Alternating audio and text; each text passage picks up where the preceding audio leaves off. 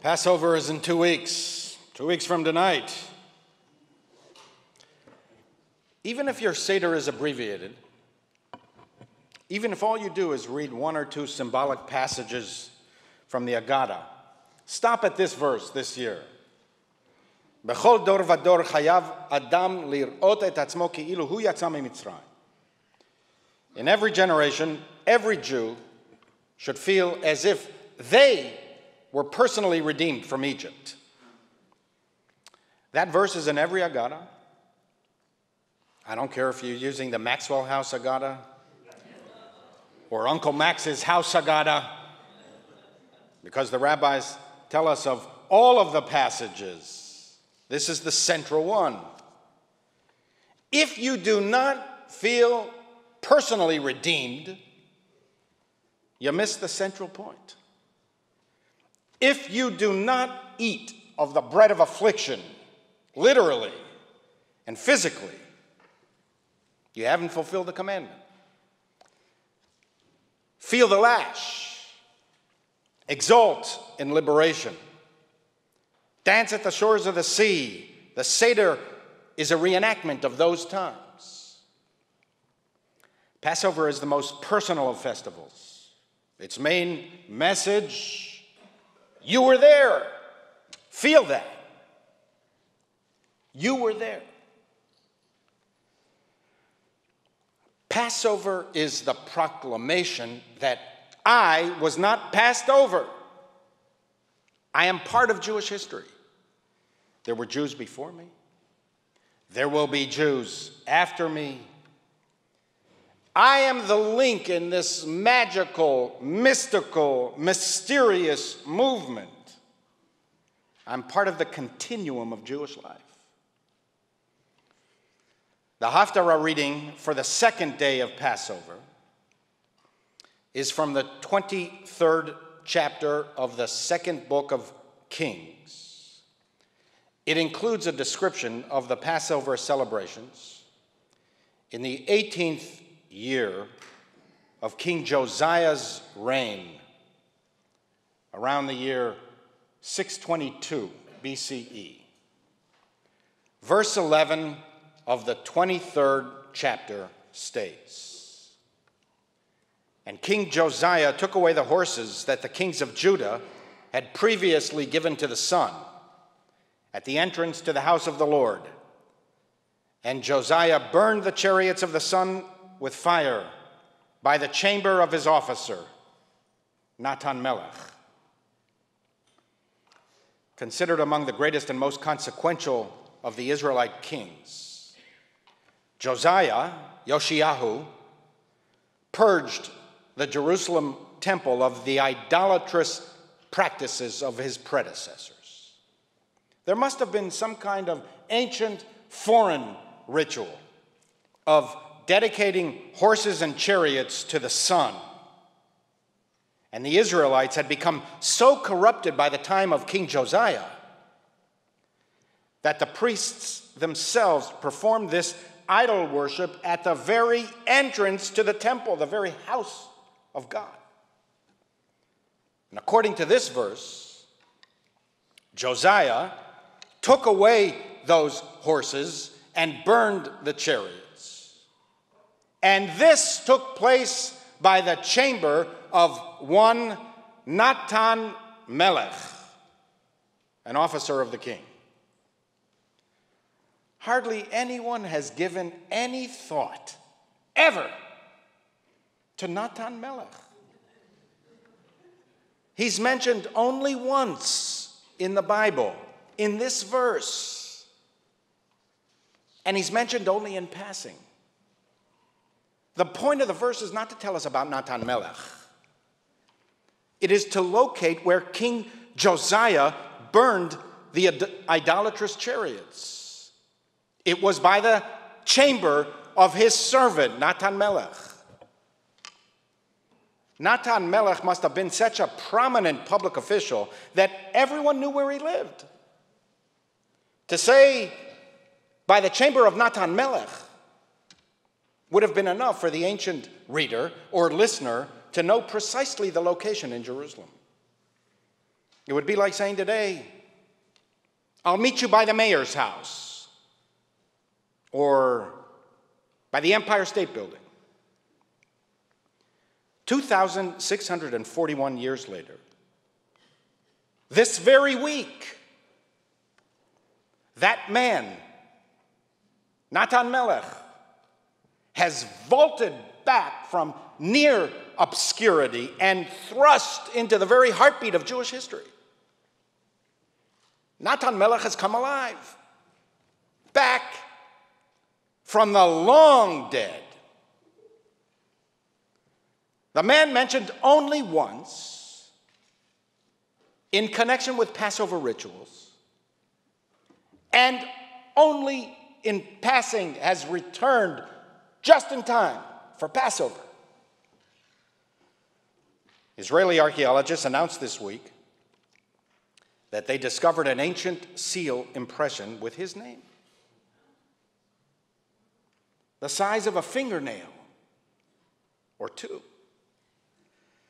The tiny clay tablet used in antiquity to seal documents was imprinted with ancient Hebrew letters that spelled Lenatan Melech Eved HaMelech, belonging to Natan Melech, the servant of the king. That was him. It had to be him. The same Natan Melech, the king's servant, mentioned only once in passing in the second day Haftarah reading in the book of Kings, chapter 23, verse 11. I stared and stared at the pictures this week online all week. Natan Melech might have personally held this seal in the palm of his hand. The same Natan Melech. And if not him, a member of his staff, some ancient Jew, made it. Millennia ago, one of our Jewish ancestors imprinted the letters and baked the clay in the kiln. And someone, Natan Melech or his staff, sealed a document with it. One of our ancestors walking the ancient streets of Jerusalem, the same streets that hundreds of Stephen Wise members have walked together. Someone walked those streets who carried a document in his hands with the seal of Natan Melech, and it was presented to the world this week. It was found inside the ruins of a massive building where a very wealthy Jerusalemite must have lived. Charred remains of wooden beams were discovered inside the house. Israeli archaeologists carbon dated, and they tell us that these are the remains of the fire set by the Babylonians in the year 586 BCE that destroyed the first temple. And there, inside that home, this tiny seal was discovered by the charred wood from the Babylonian fires of 586 BCE. The parchment, the document that was under the seal, of course, did not survive the fire.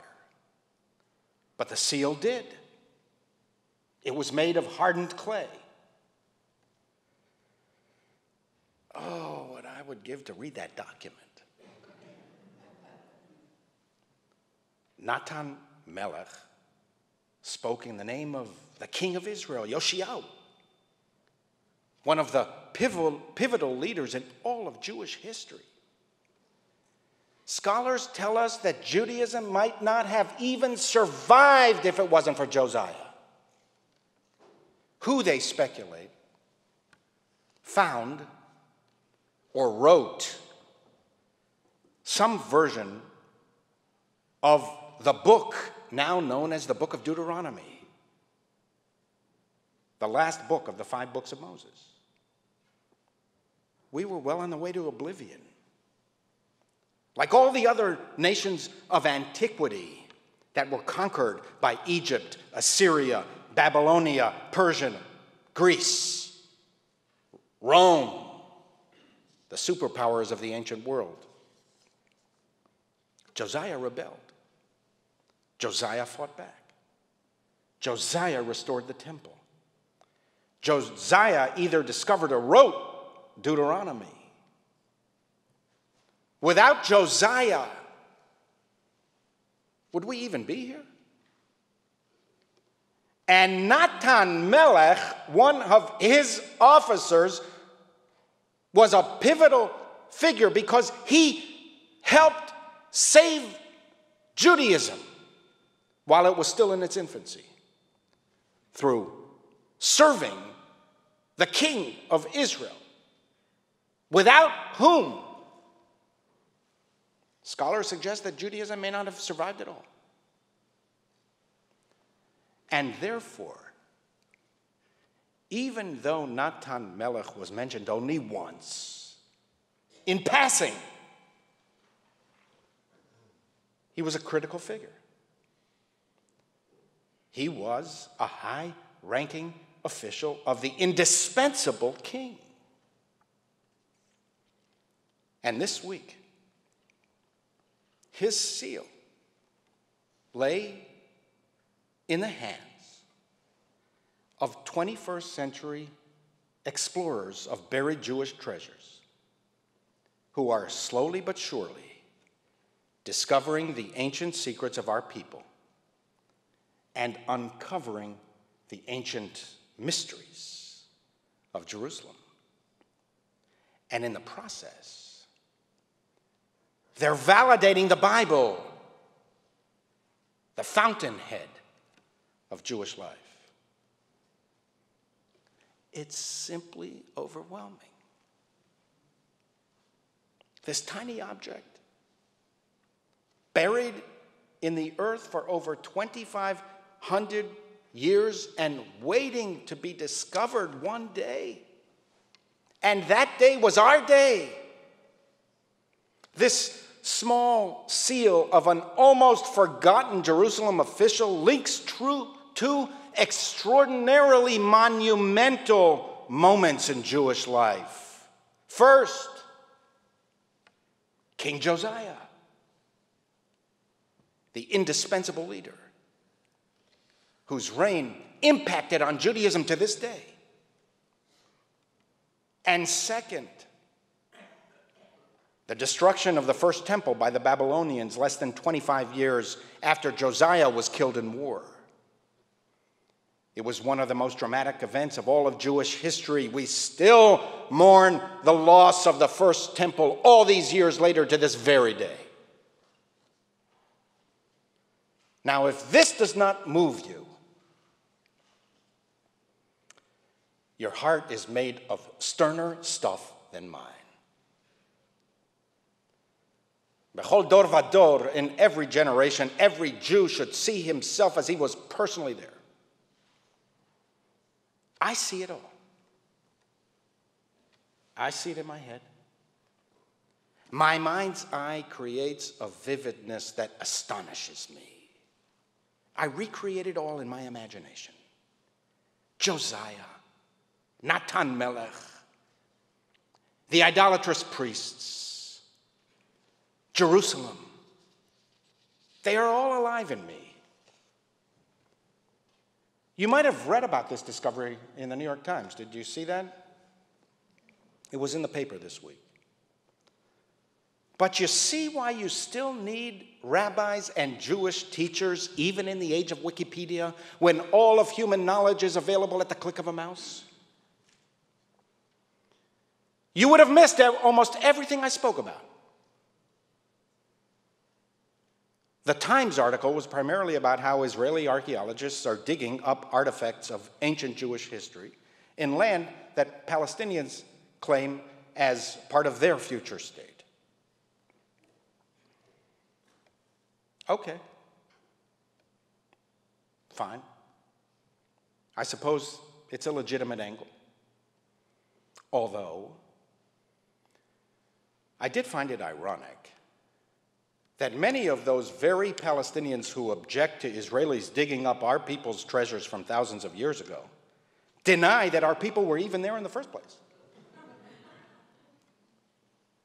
It's all made up, they say. A Zionist plot, concocted and imposed by European colonialists who have no connection to the land of Israel. Yasser Arafat calmly told Bill Clinton at Camp David, there never was a Jewish kingdom, it was all fabricated. But while modern politics is relevant, and of course, the paper of record is entitled to relate to all kinds of different angles of a story. And they're journalists, they know what they're doing, I think. I'm not. You, at least, should also listen to rabbis and learn from Jewish teachers. Don't miss the essence. Natan Melech lived. Natan Melech lives now. All you have to do is imagine him in your head. His seal is laying in the palm of archaeologist sand. I saw his seal. I imagined how he looked, how he spoke, what he said. And by imagining him, I can imagine myself. I can imagine my destiny. Why I was put on this earth in the first place. Because Jerusalem is slowly revealing its buried secrets. It's easier for you to bridge the millennia and trace your very essence to the source, the well springs of Jewish life. We would not be here if they were not there.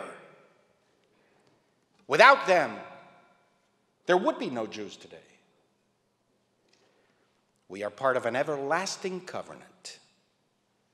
There was Jewish life before us. There will be Jewish life after us. The past shapes us. We are who we are because they were who they were. We are not alone. We are in the bloodstream of Jewish existence. Today, we are the beating heart of Judaism. My Passover message to you is take care of your Jewish heart. Practice heart-healthy Jewish living. Exercise your Jewish heart. Feel the Spirit as if you were there all those years ago.